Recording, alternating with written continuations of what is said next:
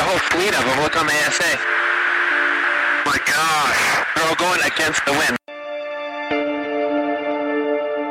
It was basically a cube with inside of a sphere where the points of the cube were touching the outside of the sphere.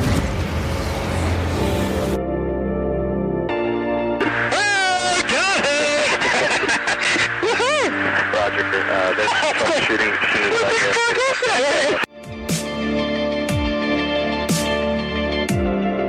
So this isn't anything that just is limited to the United States. It's a worldwide phenomenon. This is Michael Mazzola, and you are listening to That UFO Podcast.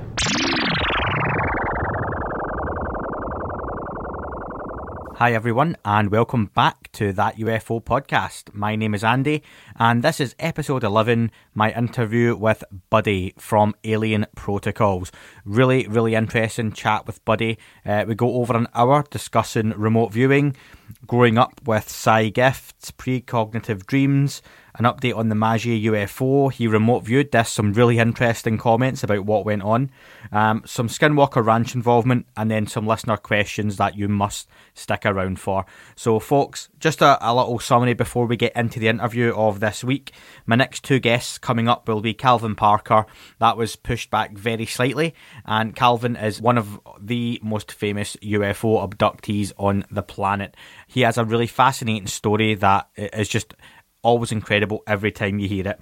So we'll be speaking to Calvin, and also Bryant Arnold. You may know him better as Dragon from The Curse or Secret of Skinwalker Ranch, depending on where you watch it. So Dragon is going to be on the show. I'll be speaking to him Sunday night. That interview will be released within the next 2 weeks as well. So a quick thank you to all the Patreons. We've got Doug, Jennifer and Cameron all signing up over at patreon.com/That UFO Podcast. Thank you very much to anyone who does pledge to support the show. You of course get queue jumps, additional bonus content and early access exclusives over there as well. And you can pick, if you sign up on the $10 tier, your own show to be reviewed, and you can come on as well. But folks, as always, thank you everyone for listening to the shows, and keep sending over your questions. Skinwalker Watch Along episode 6 is available as an early access exclusive right now over in Patreon. That'll be dropping into the main feeds on Friday the 17th of July, of course. 2 shows left on that one with myself and Dan, and we've got another couple of Skinwalker type shows planned to follow up after episode 8. A new show starting later on this week will be #TUP Talks. Totally ripping off the TTSA talks, but we are going to be coming back to discuss, that's myself and Dan, our thoughts and opinions on episode 1 of season 2 of The Unidentified. And it's not a watch along this time, we're just going to quickly share our thoughts on the show, what happened, what we think, and then we're going to be discussing your thoughts, your opinions from Twitter, from Facebook.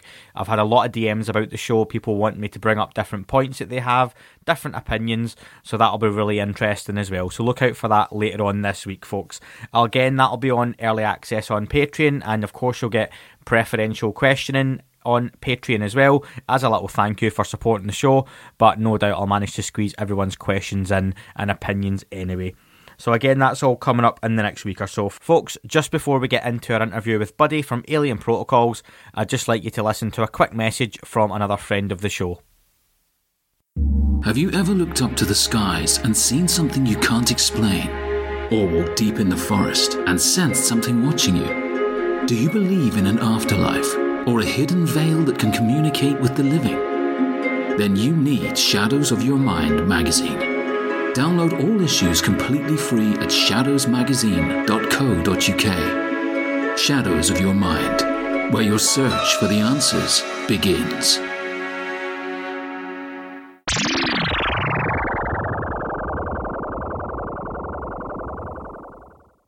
Okay, folks, coming back from that message, we have our guest on this week's show. He is an experiencer, consciousness nut.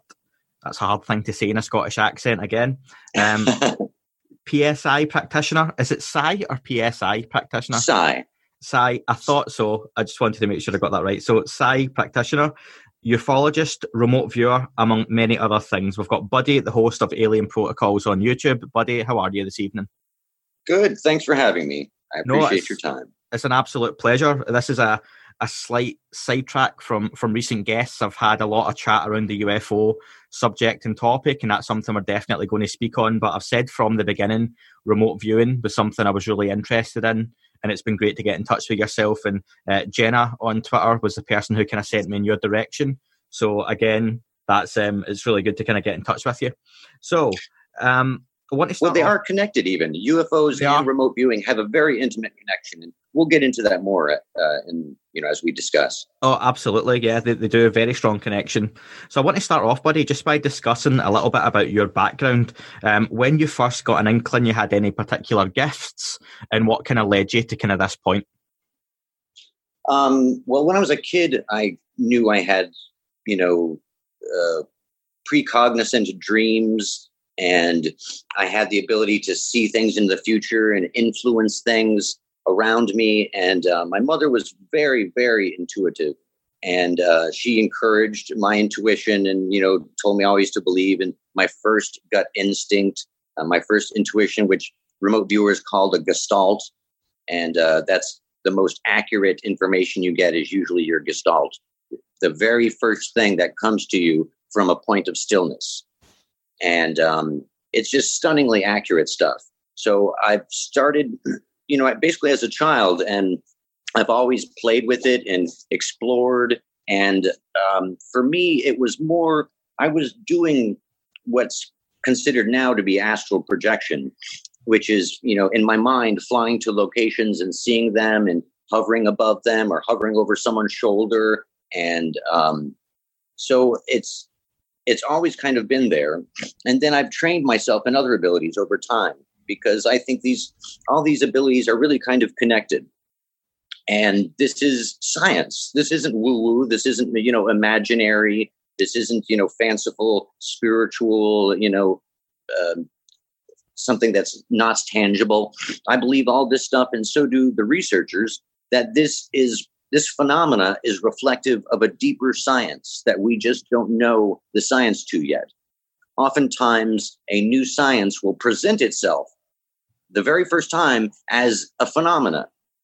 And then as the phenomena is demystified, it becomes science.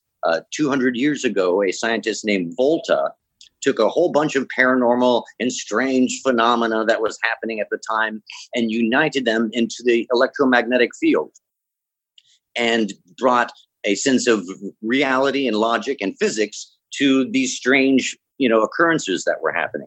And I believe, and so do many others, that this ability and the associated abilities around it, from the power of prayer to healings to psychokinesis, they all are reflective of some type of field. It's a field that has a tremendous amount of information and connects all space and time. So, I taught myself the different abilities over time and found myself just drawn into situations and working for a wide variety of really interesting companies, organizations, governmental stuff, and much more. That's amazing. So you mentioned early on precognitive dreams. Can you tell us a little bit more what exactly you mean by that, and what my interpretation is that you're dreaming things that then come to fruition? Correct. One of the earliest ones I remember is we had a swinging bench, and I had a precognition of my mother and my brother on the bench and the chain breaking and it falling. And I had told my mother about that, and she thought that was very interesting. And then within a day or two, that's exactly what happened. So that's pretty cool. And something else you mentioned along with that was astral projection.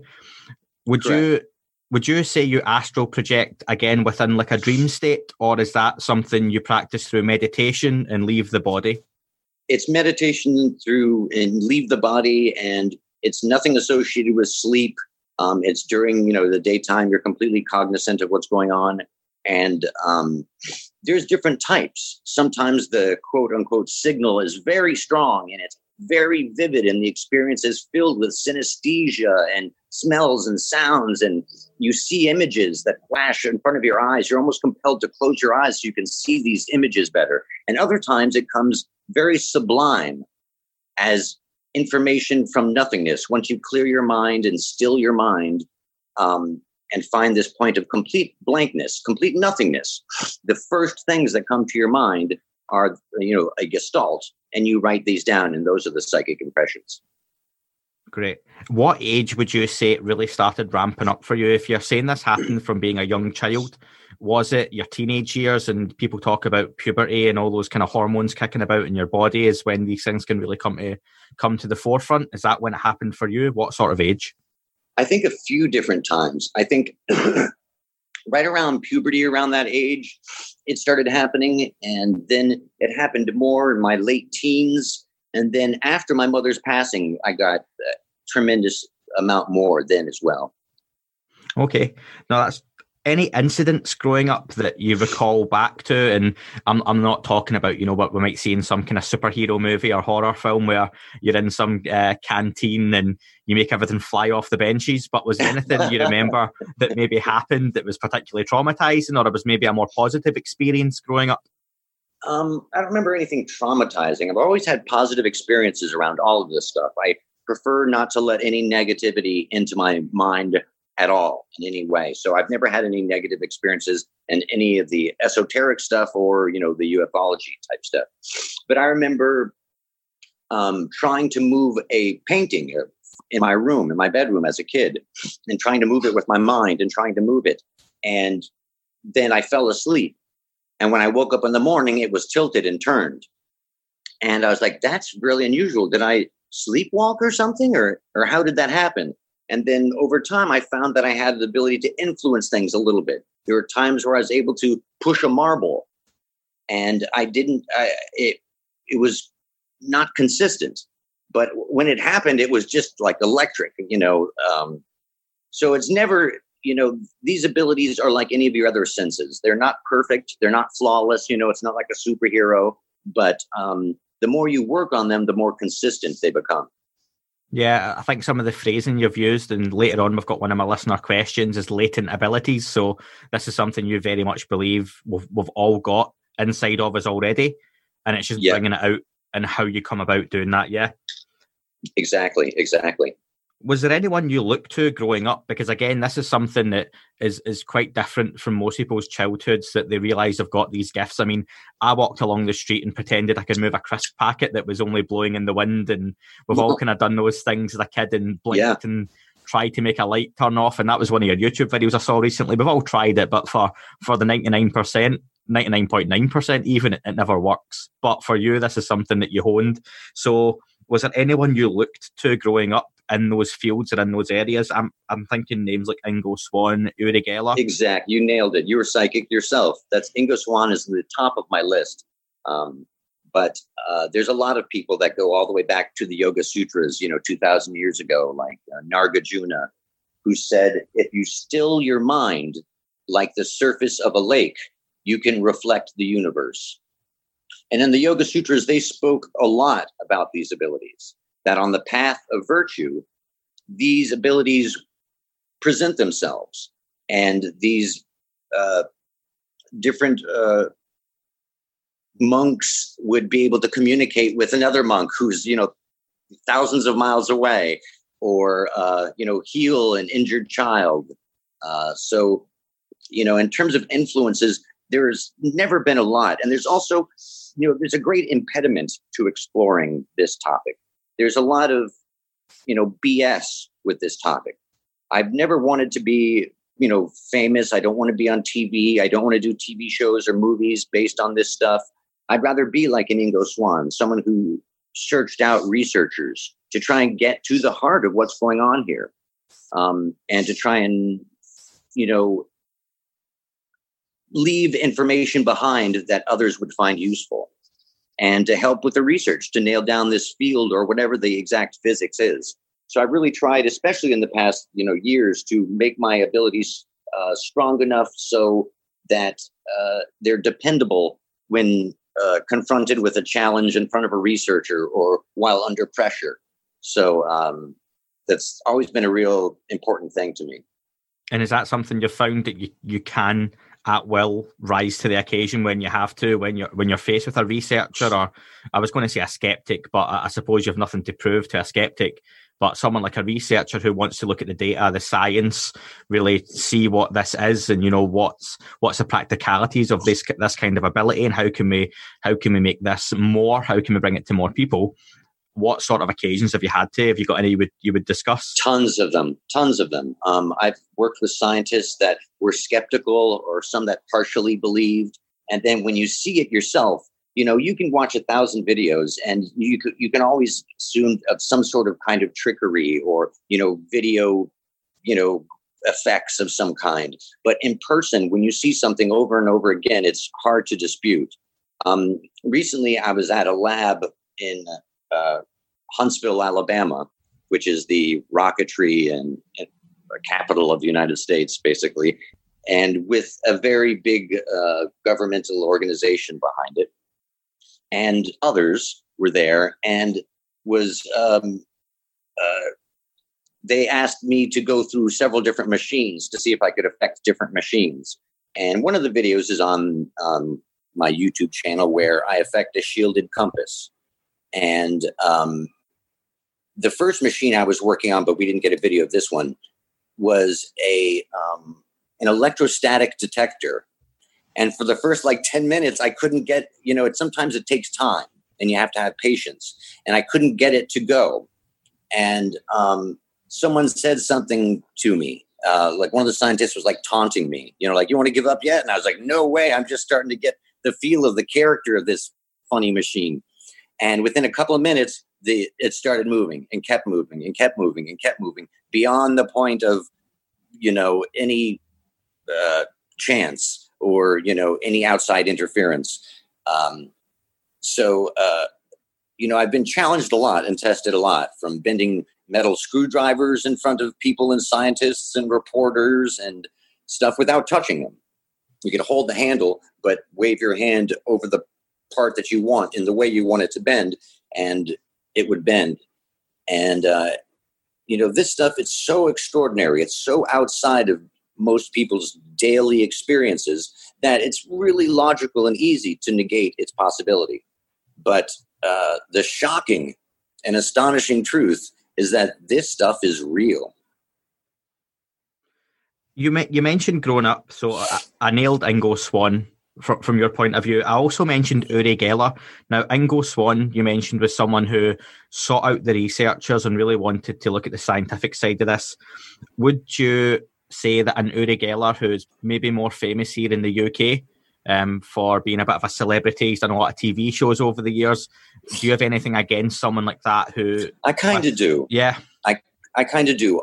And recently he said he was going to remote influence Theresa May about Brexit.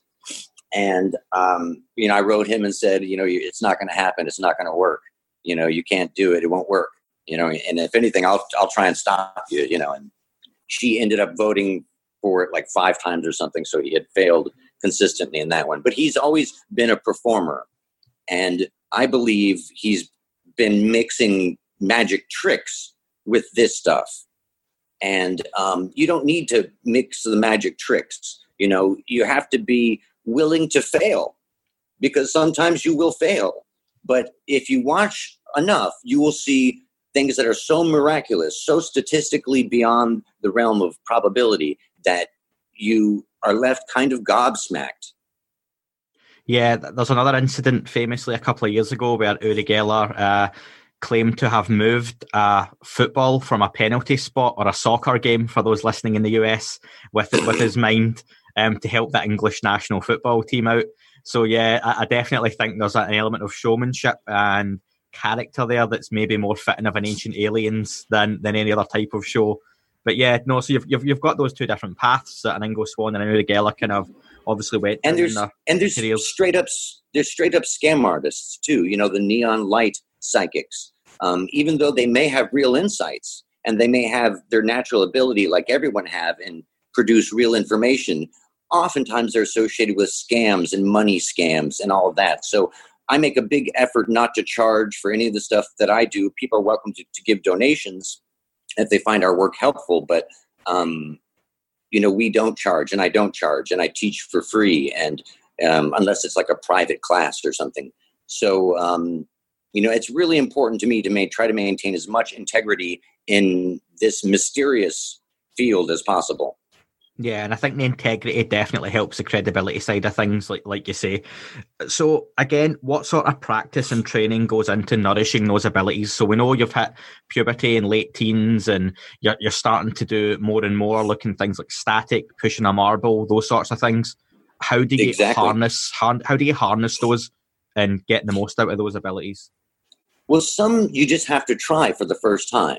You just have to push it. Like the first time I tried to do a healing.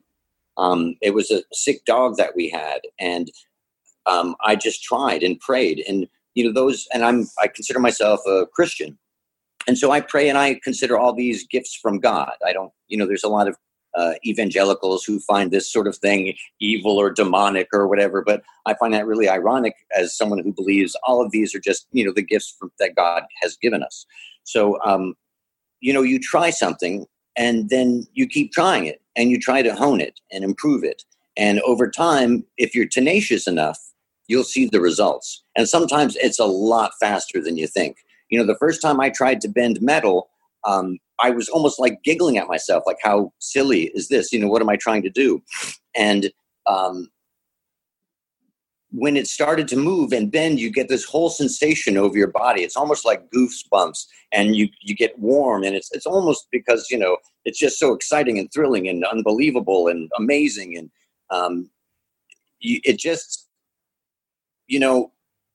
it's self-rewarding. Patience and tenacity are self-rewarding with the results that come from it. I've worked with a couple of big companies and big groups and well-known associations, and sometimes typically at the beginning, it's a feeling out process. So it's not like boom out of the gates, I'm kicking butt. Sometimes it is, but most of the time it's more a sense of trying to get a sense of the signal, the location, like a tuning fork trying to find the frequency of another tuning fork. Where if you don't have the right note, it's not going to quite sync, but the second you get the right frequency, they're both humming and vibrating, across a distance. Okay.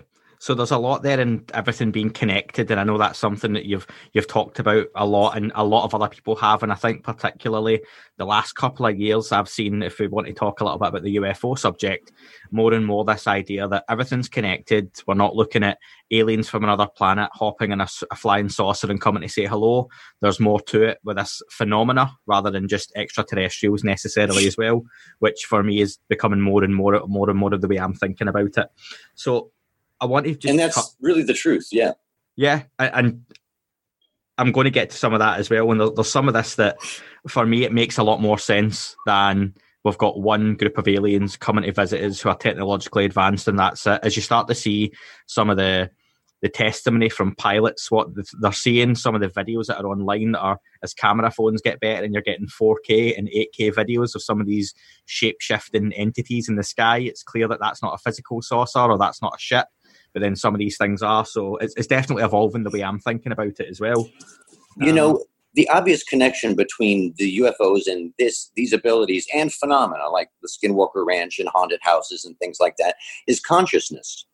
And like I was saying before about there being some sort of a field, if there is a field, some sort of substructure underneath this reality, kind of like the electromagnetic field was, that has a connection to every place, every time, then you would think an advanced civilization would understand that field and that technology very well and utilize it as well. It would almost mandate that advanced technology would. I'm going to give a crass example here, so forgive me, but do you mean when you talk about a field, something like Star Wars where you've got the Force, do you mean something like that that's behind everything, or is it something else? It's like the electromagnetic field is something that's invisible. Humans have lived around it, our entire existence, but we couldn't define it. We couldn't see it unless rare circumstances like lightning bolts or static electricity when you walk across a carpet or rub two fabrics together. It's a law and a structure that makes up our reality that's not visually tangible, but is observable, or it presents itself under certain very specific conditions. So there's a belief in physics, a big debate about the role that consciousness plays in reality. The famous two-slit experiment and many others, where physicists are not sure why observation seems to literally affect space-time and matter. But it's definitively scientifically true that the observation of subatomic particles affects their reality. And not just that you're seeing them, or that if you're using, lights to bounce off of them to identify their location. It's much deeper than that. They've done all sorts of experiments, and it's proven that consciousness and reality are essentially interwoven like a tapestry. So it's not space-time, matter, and energy first, or consciousness first, as many different people in this field hypothesize. I believe it's a tapestry, that they're both interwoven very deeply. You can't have a consciousness without energy, space-time, and matter. And energy, space-time, and matter are completely meaningless if there's no consciousness to observe it. So it's like the classic, if a bear poops in the woods, or a tree falls in the woods, and no one's watching or no one sees the poop, did it happen? And physics has told us that something called a superposition, which is kind of unusual. And superposition means it did happen and it didn't happen simultaneously. And it's not determined until it's observed. So it's a bit of a Schrodinger's cat type thing, that the cat's in the box. Is the cat dead? Is the cat there? Is the cat turned into a two-headed dragon? We don't know. It might have, but we can't see it. So yes, and it's in fact both. It's kind of both. They're in this superposition until an observation causes reality to make a decision. So we're just beginning to understand consciousness and its role in the physical world. How do you define consciousness yourself? In the most basic definition, it's an awareness of your surroundings. And different creatures have different levels of consciousness. Some might say because an amoeba can react to its environment, that maybe it has consciousness. I don't know about that, but obviously animals have consciousness down to the smallest sizes.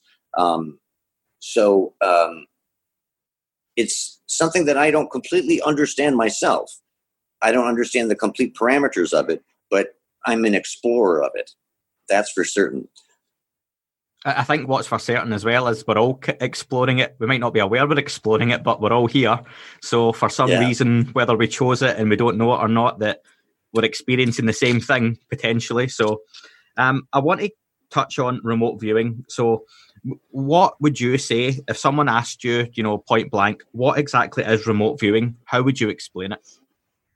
I would explain it simply as it is a 7-page process that's very deliberative and very it has very specific instructions for every point throughout the process. And it is a way to see distant places and things and times without being there. And it was basically invented in its modern form by Ingo Swann, working with SRI, Stanford Research Institute, and the CIA. And there was a very active program for 20 years with the CIA and remote viewers doing amazing, staggering feats. And Ingo was one of the best of all of them. There's a great documentary out now called Third Eye Spies, directed by Lance Munguia. And it really takes you through the facts and the evidence and the amazing stories. And in fact, I've been speaking with Lance for a while, and him and this head scientist from an organization had been testing me.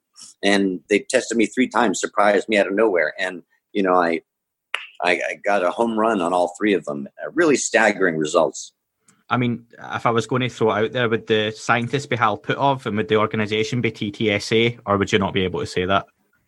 I'll say no to that. But the scientists, it's come out. The information has come out, and Skinwalker Ranch. I've worked with them for 2 years now. The head scientist, Eric Bard, there. I will hold off on that because I have a whole section on that for you. So yeah. Great. That's good to know, though. So when you talked about the project that had gone on with the CIA, and Third Eye Spies, just for those who haven't seen it, like you say, is a great documentary, great piece of filmmaking, and it's now available on Amazon Prime, included with a Prime subscription, or you can rent it. I rented it when it first came out, so it's well worth the £2.49 or $4, whatever that might be over in the US. So definitely recommend watching that. But that would be Project Stargate, and you're looking at Russell Targ and Hal Puthoff, who is now obviously with TTSA as well. And they done some incredible work with the likes of Ingo Swann and others, like you say, who maybe aren't as famous. And they trained people out of nowhere, soldiers. They took a soldier named Joe McMoneagle and trained him in it, and he became one of the very best. He was also a great graphic artist, so he was able to render beautiful, very specific drawings of stuff that's just staggering.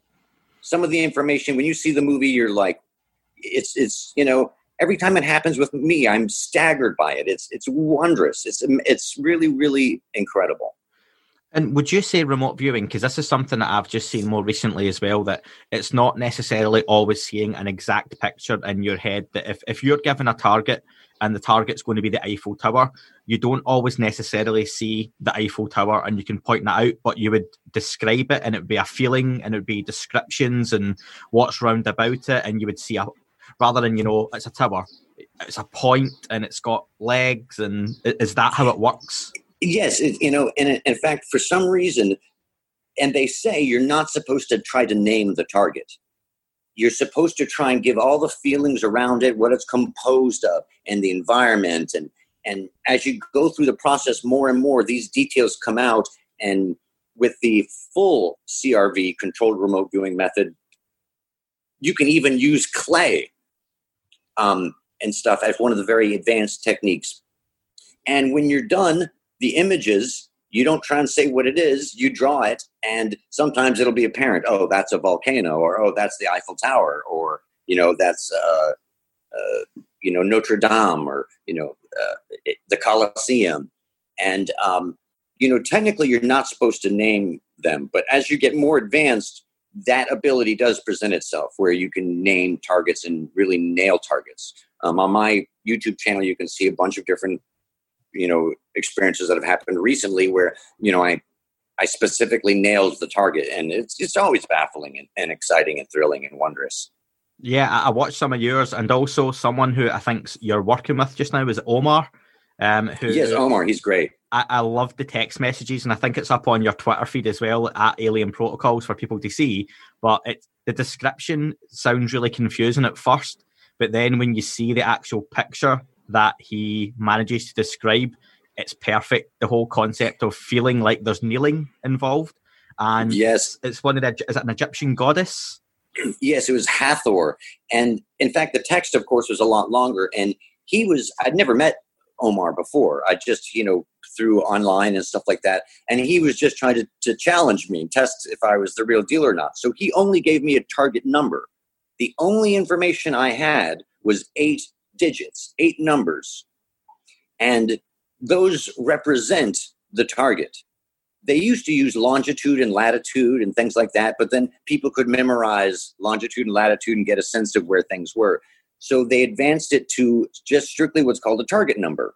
And so with controlled remote viewing, you get just a target number. And the information just flows. And that one just flowed. It was strange details, like it's an ancient depiction of something older. And there was a white cow in it. And there was kneeling and vines. I'm feeling like a little thin vines of ivy, and all those things were present in you can watch the video and see. And it was a dead ringer. And a few weeks before that, the scientists from that location and Lance Munguia had called me out of nowhere with another target, and I had nailed that one too. It was electrical wiring. And in my drawings, the wirings were coming out of a roof, like a lighting fixture. So it was just the hole, and the wirings come out and bent at a 45-degree angle. And I had drawn them doing just that, bending at the 45-degree angle, and said that it was electrical wires. Yeah, I always find that fascinating. And was it Ingo Swann? And if I'm wrong, I'll edit this out to make myself look better. But was it Ingo Swann that was famously asked to? It was. I'm sure it was the U.S. military, something like that, and to pinpoint a target. And they thought he'd gotten the target wrong, but what they'd actually pinpointed was U.S. nuclear submarine positions out in the sea. Yeah, am I getting that right? Yeah, you're right. They've also had targets, and this is a famous story about Pat Price, who was one of the famous ones. He was a police detective who utilized his abilities to bust criminals. And he was one of the very few who could do level 7, phase 7 targets. And those are the most difficult, like a sentence or words, very highly detailed information. And so they had a target on a hill for them. And he said, wait, there's something else more interesting, just a mile and a half away up the hill here. And it ended up being a secret CIA listening post. He not only described the area, but he went inside one of the offices, opened up one of the files, and named different file programs, folders of them. And they were all, I think, related to billiards. And they nailed it. And it was so frightful that the CIA had to reassess the entire program to see what they were doing. If, something fishy was going on, if it was, some spy network or something. So the CIA even had, controllers and assessors come in every year and try and, see the value of this program. And what they learned to do, what Russell learns to do, was to teach the assessor how to do basic remote viewing, and they would do a target. And they did incredibly well, for their very first time. And so that helped them continue the program for 20 years. It's the sort of thing that would be rubbished in documentation and it's kind of played down. Do you think it's still something, though, that's widely used in the background in these sorts of organizations and still something they pursue? Not widely used, but it is definitely used. Okay. What are some of the things that you've remote viewed that you could talk about that, I don't want to use the word interesting because it's all particularly interesting, but from a UFO or alien point of view, have you ever tried to remote view something off Earth on a different planet? The first thing, and this was very important for me, is to increase my accuracy on verifiable targets first. So if you know your accuracy on a verifiable target, when you have a unverifiable target, at least you'll have a general idea how accurate you are. So after I'd really established that for myself, then I started venturing into more and more of the UFO stuff. But some of those just came up with targets. Grant Cameron's assistant had a target for me and was testing me. And I drew the drawing, and my gestalt was a spaceship in space with a big planet right next to it, and another a yellow sun and a blue kind of sun, and the craft kind of going across it like this. And I kept saying, oh, this is so stupid. I'm going to be, I'm going to fail. She's going to think I'm an idiot. And it was an exact replica of the picture that she had. So that was a really neat one. I've done a bunch of stuff in that area, from UFO bases to the Nimitz incident to underwater stuff to stuff on other planets, to moons of Jupiter. I've done a lot of stuff. In fact, I was just on the phone with Linda Moulton Howe, and I had done a series of remote viewings about a craft that had crashed in Brazil and the U.S. program there. So I was able to describe the craft and the occupants and much more. Was that the recent crash in June, the Magi UFO? Yes. Yep. Yep. I done a bit of a bonus episode on the night after it broke, because Twitter was lighting up around a whole lot of nothing potentially, but then there was just more and more clips coming out, and Arthur Iglesias, who lives in the UK but a Brazilian native, was translating the Portuguese, I believe it was, and letting us know this is what they're saying, and these people are really panicked and something has happened. And I done a bit of a summary. I hadn't heard about it, pardon my ignorance, until she told me about it, today basically, and all I got was a longitude and latitude, and I just did very long viewing, and I think that's going to air on her channel tomorrow night. Okay, Earth Files. So from what I had looked at initially, then something potentially crashed near a munitions base where they basically make ammunition. However, there wasn't meant to be any activity really at the time near the base, nothing outside the normal. And after this, there was to been lights in the sky for a few nights, apparently. And there's a few different videos on there. Some of them are, unfortunately, fakes from previous events or carnivals or drone shows, but they were interspliced with some of the actual footage that people had taken. So this object had crashed, and it looks quite forest, the area, like quite forestry. And then you can see the smoke coming from the hills. After that, it went kind of quiet, and then there was rumours that there was a lot of US presence there, that the US military had gone in, cleaned things up, and it was very much, it disappeared. Reddit shut it down and it was removed off of Reddit. There was a lot of admins blocking, and I'm not a big Reddit user. Some people might be surprised to know that, but it's something I've just never really got round to getting into. But Reddit started banning a lot of the phrases like Magi UFO, OVNI Magi, which is obviously the Portuguese for UFO. So yeah, that it became a bit of a overnight sensation and then really quickly disappeared. But that's interesting that that there's been more kind of came of it. And is there anything you would say that you could say more on it that you did see? Absolutely. There is a crash. There are occupants. There is a U.S. program that used to be more international. Now it's more just the United States in South America because there's a long history of essentially like an ET highway that flies over Peru and into the rainforest of Brazil.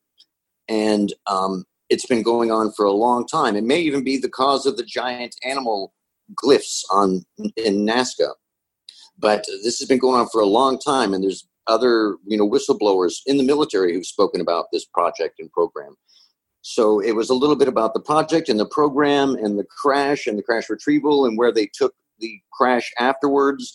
They took it to a way station base in Peru, and then from there they took the biological samples, let's say, beings and the craft. They flew it in one of those giant Hercules. It was refueled in the air, and they flew it straight to Wright-Patterson Air Base. And Wright-Pat, there were some leaked documents in budgetary stuff that was very strong evidence that there is a space base, essentially, a space command under Wright-Pat. And they had several levels of biological containment.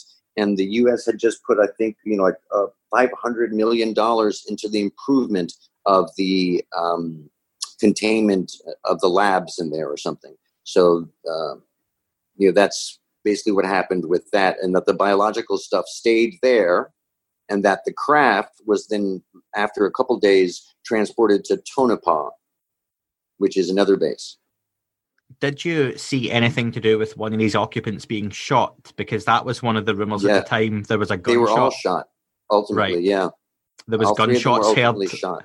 Yeah, that was one thing that came out from the locals, that they heard a round of gunshots after the military had apparently gone to the area, and they were certain that these things had been shot. So that's particularly interesting as well, yeah. And one of the beings apparently survived for a few hours after being shot and was speaking in Portuguese. So very, very human, isn't it? Welcome to Earth, and Will Smith punches you in the face, or right? the US military turn up and shoot you. What I've said so many times is militaries want to, and men especially, we want to take something and smash it and see how it's made. But will we learn more from a broken watch? Will we learn more from an entire perfect watch, or would we learn more from talking to the watchmakers? I think we've made the very poor decision of trying to just smash the watches and not be smart enough to make the communications with these advanced craft that they've been reaching out to us. There's many, many incidents in UFO history of craft mimicking people, either with, someone will flash a flashlight twice, like Allagash, and it'll flash twice, and then it'll wait for the next advancement of communication, and we don't know what to do, and they're on a mission, and so they get bored and they're like, oh, this will take too long, pew, and go off to their mission. Even the Nimitz incident, the famous one of late, the craft was physically mimicking the jet fighter, counter-rotating, and, you know, there's, it just takes a little bit more patience, I think, and tenacity and brain power to make that communication happen. But I think, you know, we're so desperate for this advanced technology that we're willing to do anything. And even Luis Elizondo said, you know, South America is very hot right now. And Luis Elizondo, who's, you know, the ex-government guy who's now at TTSA, has a speech, I think it was in Spain, where he said, you know, the most important work right now is going on in South America, and I really can't say anymore. So something I will say is I interviewed Anthony Lippe, who's the executive producer of the Unidentified documentary series. Now, interesting. This interview with you won't go out for another week or two. My interview with Anthony is allowed to go out. I've got permission from the network tomorrow, which would be the 8th of July. So in preparation for the new series. And Anthony, as people will hear, given this interview is going to be out after the series starts, was very, very good in what he talked about to do with the new series. And he talked at length about Luis Elizondo travelling to South America, and he would not name the countries, but he did say it's a huge part of the series. And he goes there for very, very important talks with some national leaders. And there's a whole area of the show based there. So that's interesting you say that about South America. And I know that's a strong part of the series coming up. And there is what was a secret program, like I was saying before, that's taking place in South America with basically these teams. That's a special unit. And there's other locations for them across the world. This is their job, to get these materials first. And this is a very complex tapestry. A lot of interweaving agencies, groups, organizations, and, you know, information. So this is a question that I'll have to ask you then, given your ability to see these things. Why do these objects crash? Well, it seems like many of the crashes have been essentially gifts. And if you look at how many have crashed around the world, they seem to be gifts, without a way of scaring us too much. These crashed objects would be there. And you wonder, well, what is the purpose of the gift? Is the gift so we can learn to get off the planet? Is the gift the technology that's on these craft that could help, you know, our environment and our planet and our species? Or is it undeniable physical proof that advanced civilizations exist, which is a very, very powerful piece of evidence? So for Absolutely. me, I think, you know, the most... No, go ahead, please. No, I just want to follow up that I'm all for these things potentially being gifts, or, you know, like it's like loot drops. If you're a gamer, you know, that you're getting this gift dropped in here. Choose how you use it wisely. But if these things have biological entities on board, are we saying that these things that they're dispensable, that they're potentially clones, and that, you know, if you're going to crash something, you can't guarantee to survive? Beings. Okay. Yes, they're second generation beings that were created for space flight and stuff. But not all of the craft are gifts. They come here to this planet because you would imagine, being a really advanced race, the most valuable thing in the universe is not monatomic gold or any element that they could find in greater amounts other places in the universe. The most valuable thing is data, information. Knowledge is power. Information is power. And life forms are one of the densest forms of data there is. It's not just the life form, it's their environment, their interaction with their habitat, their consciousness, their interactions with others of their species, and on and on and on and on. And to me, it's a testament to God's amazing universal biology that advanced civilizations would even need to look at our plant life. They couldn't foresee it. They couldn't foresee this chance and that chance. No, there's so many complex things that have created the unique species that are on this planet that are similar to many others around the universe, but are uniquely precious to Earth. So there's been a very long history of UFOs scanning forests, scanning woods, and going to the rainforest, which is the densest area for life on the diverse life on the planet. Awesome. No, that's good. That was slightly off the track I was going to go down, but that was really interesting. You brought up Brazil, so some really good conversation there. Thank you. So just to kind of round off because I'm going to touch back on some of this stuff. If someone wanted to explore remote viewing or psi abilities, what would you recommend? How do they start? How do they get into it? It's easy. There's certain videos. There's a great video from Prudence Calabrese. She has like 5 videos. You just watch the first one with a pen and a pad, and she'll walk you through the process. And during that episode, you get to do your very first remote viewing. And then there's the best teacher, I think now, is Dr. Simeon Heim, who has his website is newcrystalmind.com. And I've taken several of his classes, and he's just a great, great teacher. You can go to that newcrystalmind.com site and get a bunch of free information. And of course you can take classes, but I'd be very careful about, what classes you take, when, where, etc. How would you like to see remote viewing or these abilities integrated into society as it stands in 2020? Well, I think, we teach our kids, and our kids have physical education growing up. I think they should have consciousness education. And there's a lot of benefits to it. So much of this ability, all of these abilities, kind of boil down to empathy. And like I was saying with the tuning forks, if you empathize with something, if you connect with it, if you try and resonate with it, information and data starts flowing once you make that connection, like the 2 tuning forks are reaching the right frequency.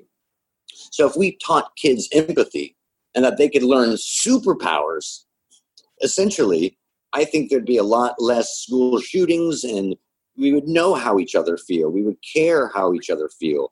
I think human potential is so much more than we have allowed ourselves. So I would love to see us explore human potential unbridled, free, unchained, without any sense of shame, without any judgment, or mockery. So people would have the right to, or kids would have the right to fail big. And it helps not just with this stuff, with psychic stuff. If you give them a space to learn and they can fail really big, you may get the best dance ever, or the best architecture ever, or the best music ever. So to me, it ultimately boils down so much to human potential. And I think those abilities should be very calmly and without woo-woo and, over-the-top spiritualism, they should be encouraged. Mm-hmm. Because it's one of our senses. Everyone's grandma has the sense of intuition, would say, don't do this or this will happen. And you'll be like, oh, right, grandma. And then it happens the next day. And you're like, how did grandma know, Mm-hmm.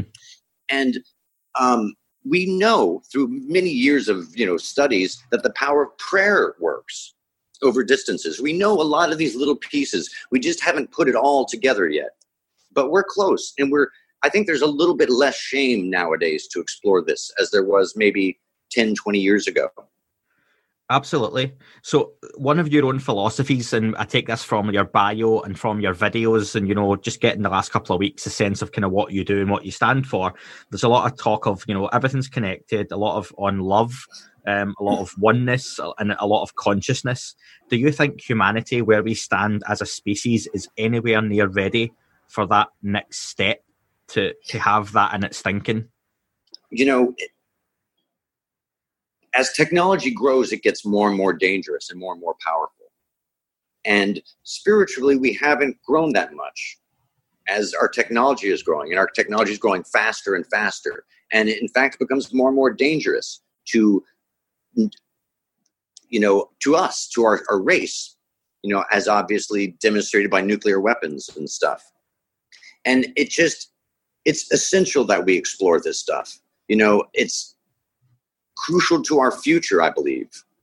And when these advanced races visit us, there's so many stories of them using these abilities, communicating, telepathically, moving objects, having precognition of what people are going to be doing, reading their minds, all sorts of things like that. So I think, it's once we're able to nail it down as physics and take away the mystery and the spiritual fear and the phenomena aspect of it, it will be so much more useful than the electromagnetic field was and is for us. 200 years after it was discovered, after this guy squashed all the phenomena and unified it into science, we couldn't live without the electromagnetic field now.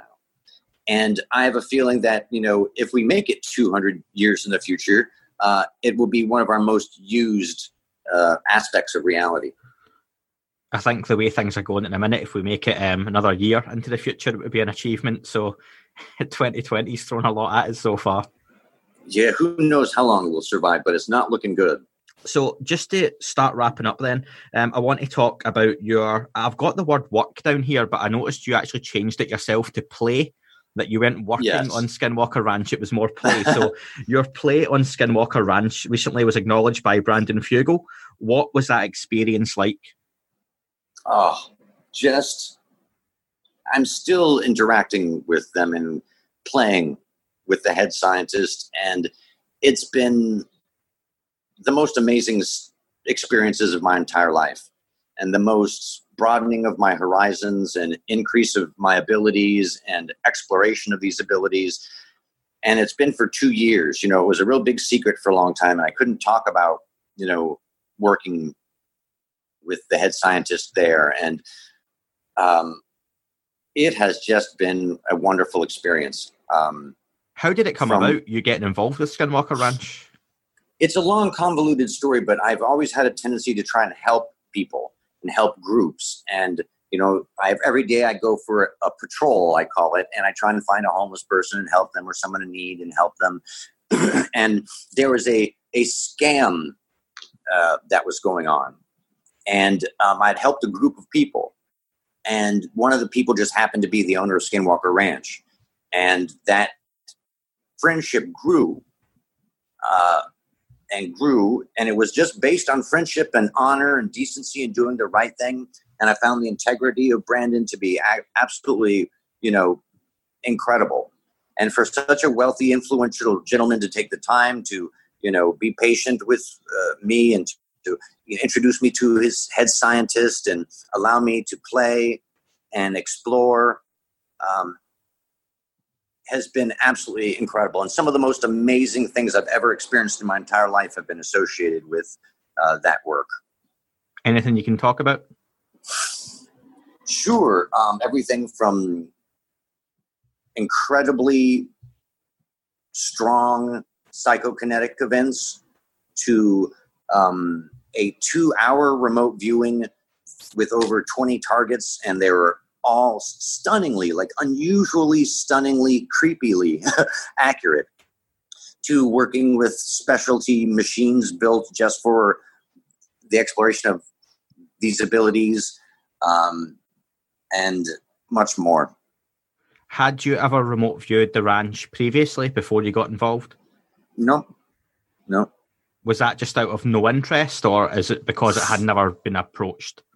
I was doing other things, and, it really hadn't come up, for me. For you, now that you've been there and had those experiences, what is the importance of Skinwalker Ranch? You talk about in South America having an ET superhighway going across. What's the importance of Skinwalker Ranch? Ultimately, I think it's consciousness and the power of consciousness, and that there's a real physics going on here. There's a real field going on here. And there is a classic mystery that UFOs demonstrate, and also phenomena like Skinwalker demonstrate. I'll just mention 3 of them. One is that they're precognizant. Both UFOs seem to know where the jet pilot's going to go. With the Nimitz, he knew the next waypoint. At Skinwalker, they know the phenomena, knows what you're going to do next, and is able to defeat it, and was able to defeat, 20 years worth of the best scientists. Also, it has a tendency, both UFOs and the phenomena of mimicking you. UFOs will mimic you, mimic your movements and things like that. At Skinwalker, the phenomena will oftentimes present itself as a reflection of your inner psyche, your psychology. If you're militarized, you will have a militarized reaction. There's also the phenomena of, if you see a UFO, oftentimes people talk about it following them home, meaning strange phenomena will follow them home. The same thing with Skinwalker. Many scientists and others have gone there, and then they had strange phenomena happening to them at home. And there's one thing that can explain that. It can follow you home if it's you. You know your future. You are precognizant of yourself. And the role of consciousness and this field and the presence of advanced civilizations all interweave. So, for me, this is science. This isn't woo-woo.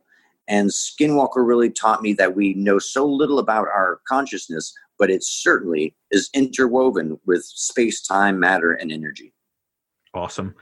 We'll move on to listener questions just before we finish off. And I'd just like to say thank you to Mark, one of the listeners, because he was really interested in some of the stuff around Skinwalker Ranch, but that was going to be coming up anyway. So thank you, Mark. Thank you, Mark. Yeah, great questions. So first up is Jenna. And Jenna, I'd like to say thank you on the podcast because she was the one who put me in touch with yourself and gave me a heads up as to you're someone who I should be speaking to. So I love you, Jenna. Yeah, Jenna's awesome. She does great readings as well on Twitter for people free of charge. So get in touch with Jenna. She had a really good question. So Jenna said, hearing that you've been working with some interesting groups recently, is there anything about the psi phenomenon you have found surprising? That I don't know the envelope. I don't know the ends of it. Hutchinson could transmute metals. Ted Owens could cast or call lightning bolts, definitively change the weather. Different psychics have demonstrated, and I don't even like to call them psychics, even psi practitioners have demonstrated incredibly powerful things, amazingly accurate things. I don't know the limit. And I've seen some incredible, mind-boggling stuff. Great question, great answer. Thank you, Jenna. Dan has two questions. One is very quick, but the first one would be, why do you think we are here? I think it might be a transcendence test. That our species and life forms are given life. This universe is suspiciously constructed for life. If you look at a chicken farm, you have to have the heat lamp and an area, and the chickens can live. And if you look at our universe, the suns are these power plants, energy sources, wonderfully placed, separated from each other by great distances with habitat, planets around them. And it just seems, for so many different reasons, suspiciously constructed for life. So I think our universe was constructed for life. And maybe there's some sort of transcendence possible if we are a good species. You can look at the Fermi paradox and the Fermi wall and our inability to communicate with other civilizations right now as a hint that not many people make that transcendence. Not many species make that transcendence. So I hope we do. Thank you, Dan. And Dan's second question, Dan's a bit of a dog lover. He is asking, how is Miss Sausages? Miss Sausages, I could put the camera on her right now, but she's 17 years old and she just soothes my soul, and she's just the most wondrous creature. She's really fragile now too. So, her love and affection really keeps me going, and she has been just the most important thing to me. I'm a dog person too, so I can relate to that. So we had Grace asked a question. So many journalists and people in general have been arguing on Twitter, particularly the last few days, about the UFO and UAP subject. What would you say to them about their approach currently and the negativity? That they are not doing quality research. If you deny the existence of UFOs and UAPs, you have just not done the basic research. you're making more conjectures than you've done the actual research.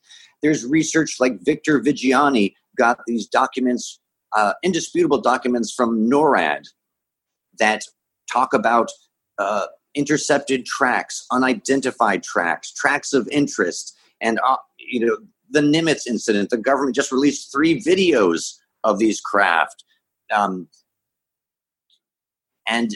it's easy to look at them as a threat, but they haven't used this amazing technology to destroy us or do anything very negative as far as I can determine. Awesome. I've got one more question. I'm not too sure of the background on this one. Mike asked, is there any more information on the classified documents that were left in your car? Wow. Well, it's strange that you bring that up, Mike, because something else has come up recently about that. And they've been verified by one of Grant's document guys, and they've been verified by others. And I've gotten into a little trouble over those things. And about 6 months ago, someone tried to slash, I still have a scar here, you can see, someone's tried to slash my throat from behind. Never met them before. So like a Russian guy with a funny accent. And I kind of wondered if there was a connection between that or what. But the documents still exist, and they're being preserved, and some of them are out. Some of them have sneaked out already. Some of the stuff has been given out to people as a dead man's trigger. And so they're there. Some of the information's already come out from those documents. I just haven't been identified as the source. Awesome. Thank you, Mike. One more question, buddy, before the quickfire round, if you don't mind. UFO Joe on Twitter asked, and let me read you the question. Oh, this is UFO. This guy doesn't like me. No. I know him because I had identified a witness from the Nimitz incident, and he felt I shouldn't have identified that person. So that's the question. Are you happy answering?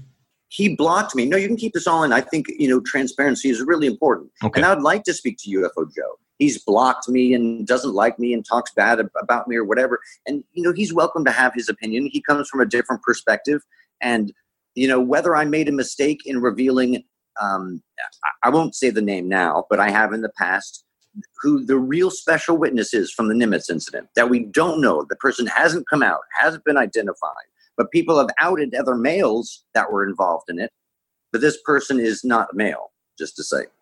Yeah. And I feel like even if what I did was a mistake, he should grant me my human frailty and say, well, maybe if he made a mistake, I can forgive him, and, he hasn't even done that. I think he's been very rude by not communicating with me and solving whatever, animosity that he has over that towards me.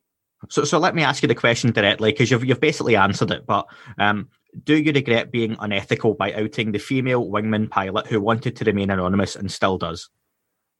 Well, whether she wanted to remain anonymous is still kind of whatever. I think that the ethicalness of it is a very subjective thing. And I really honestly haven't made my final mind up whether I did the right thing or not. And I really debated about this in my own mind for a long time. But we often talk about people suppressing information and suppressing data. And this is the single most important UFO case in history. It has the most evidence, the most sensory evidence, the most video evidence, the most everything. It's a crucial, crucial case. And I think it almost seems a little sexist to me that he would feel like he has to defend her, more than communicate with me and just, allow me, if it was a mistake, if I did do the wrong thing, allow me that human frailty to make a mistake, because I'm not perfect. I do, part of my abilities is to find things that are obscured and reveal information. And I'm not going to be another person suppressing information from the public. I just don't think that's right and that's fair. And I also think that this person is part of a incredibly important historic event, and this person should come forward for the benefit of all of us. And this will not hurt this person or their career. This person is a badass. This person is absolutely amazing, has made like over 300 wartime day and night landings on aircraft carriers. This person is a badass. And she's, I won't reveal the name, but she's beautiful. She's incredibly intelligent. And this coming out would not hurt. I don't think it would hurt her career. Many pilots have come out and spoken about these different issues, and everyone else associated with it has come out. And there's been a lot of lies as if Fravor was her, when she's a very important witness and has very important things to say and was the crucial witness. So, what I would say to Joe and to anyone who feels animosity towards me for revealing that information, they may think it's unethical. I'm not even certain myself if I did the right thing or not. And, I can't take back what I did. And I would just ask people like Joe to always communicate with the people they have a problem with, especially within our community. We shouldn't divide ourselves in the UFO research community. Joe's a very serious guy about this research, and so am I. And we care about this topic very much. So we shouldn't divide each other. We should try to find bridges and learning and understanding. If I am wrong, a compassionate, intelligent conversation with Joe could have helped me realize that. But other people who are upset at me, like Jay, Twitter Jay, has spoken with me, and we resolved any, a couple people were upset that I had revealed that name. And, just anyone who still has any animosity about that, I apologize that I hurt their feelings. I have a very small viewership, so it's not like I revealed it to the world. And, I ask his forgiveness. No, and I still think it's history and very important stuff. That's a very honest answer, and I appreciate that. And Joe, again, thank you for the question as well. That would be good if you could get in touch. There's been a lot of animosity on Twitter in the last couple of days, particular. Yeah, he's just blocked me and not communicated. And I think within our community, we don't have to worry about disinformation, CIA operatives making us look foolish or like infighters. We do it pretty good ourselves. And I think we should always strive for the highest ideals and, pragmatism and logic, and also a little bit of compassion too. No one's perfect. Absolutely not. You're right. Thank you for the questions, folks. There was a few other ones sent in, but just due to time constraints and also the body of the interview, we've answered quite a lot of those as well. Just to finish off on the quick fire round, it's a few words or sentences on various projects and topics, and then we'll kind of finish off. So the first one would be the Montauk Project. BS. I thought you might say that. The next one would be, and this one's kind of for me, the Men Who Stare at Goats, the movie. Have you seen it? No, I haven't. Have you read the book? No, I haven't. Do you know what it's about? Yes. Yeah, okay. Is it something you're going to see, or do you just choose not to? I choose not to. Okay. But I believe in the abilities. I know they exist. I just wondered, given the tone of the film, if you would avoid it, given it is more comical and obviously kind of fantasized. Given the nature of the thing, it doesn't have to be, does it? So the next one would be the friendly and hostile ET narrative. I only believe in the friendly ET narrative. I'm not a subscriber to the hostile ET narrative, and I've never seen any convincing evidence. There's plenty of stories about hostile, negative experiences, negative abductions, but I'm highly suspect of those. Dr. Stephen Greer. That's a very complex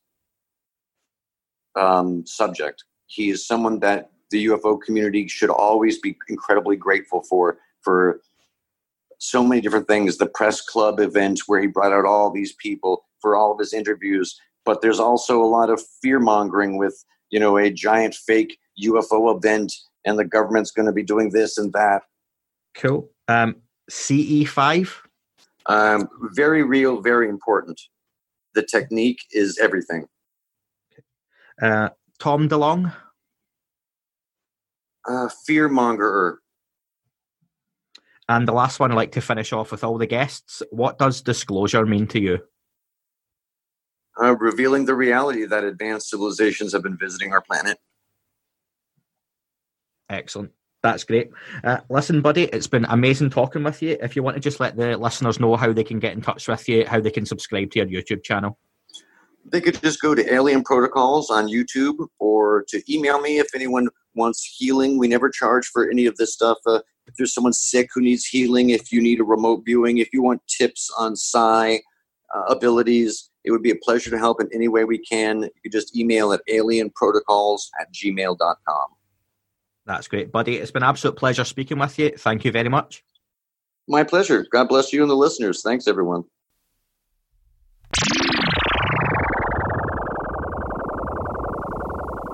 Thanks, everyone. I hope you enjoyed the show this week. Really cool chat with Buddy from Alien Protocols. Remember, Calvin Parker and Brian Arnold will be up next on the show, and I am in talks with some more people to come on the show that I just, again, unfortunately can't name quite yet. But again, all your support is appreciated. Follow the show on Twitter at UFO UAPAM. Follow on Facebook, That UFO Podcast, and also over on Instagram, That UFO Podcast. Keep in touch, folks. Again, patreon.com/That UFO Podcast if you want to pledge and support the show, and you get some bonus goodies and content for that as well. Again, been great talking to everyone the last couple of weeks online, folks. Thank you so much. All your support and listens are really what are keeping this show as popular as it is, and it really has been amazing these first couple of months. So plenty more to come from myself. Again, keep looking up, folks. You never know what you might see.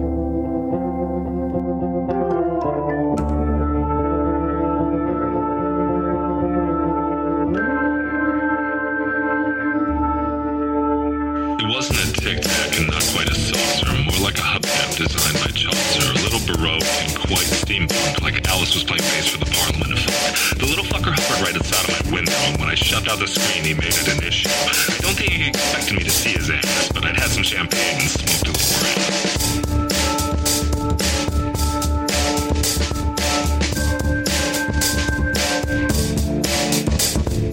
Meditative Gamma stayed full on meta. I can't imagine how it could have been any better. I got to the top of the stairs and there he was. I'm like, you awake? I was about to abduct you, cuz.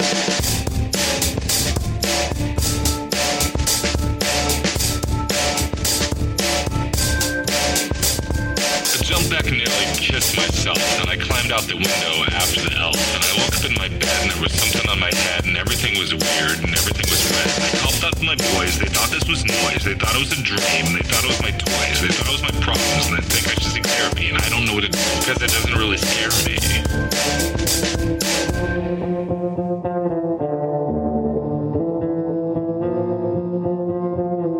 If you really want to know who I think I be, I think it's you and me and us and we and him and her and that and she and that thing over there and what's that, Jake?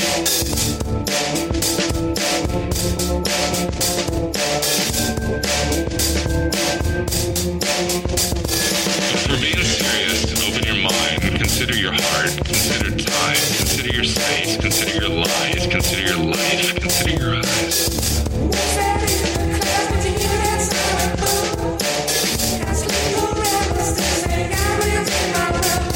It wasn't a tic-tac and not quite a saucer.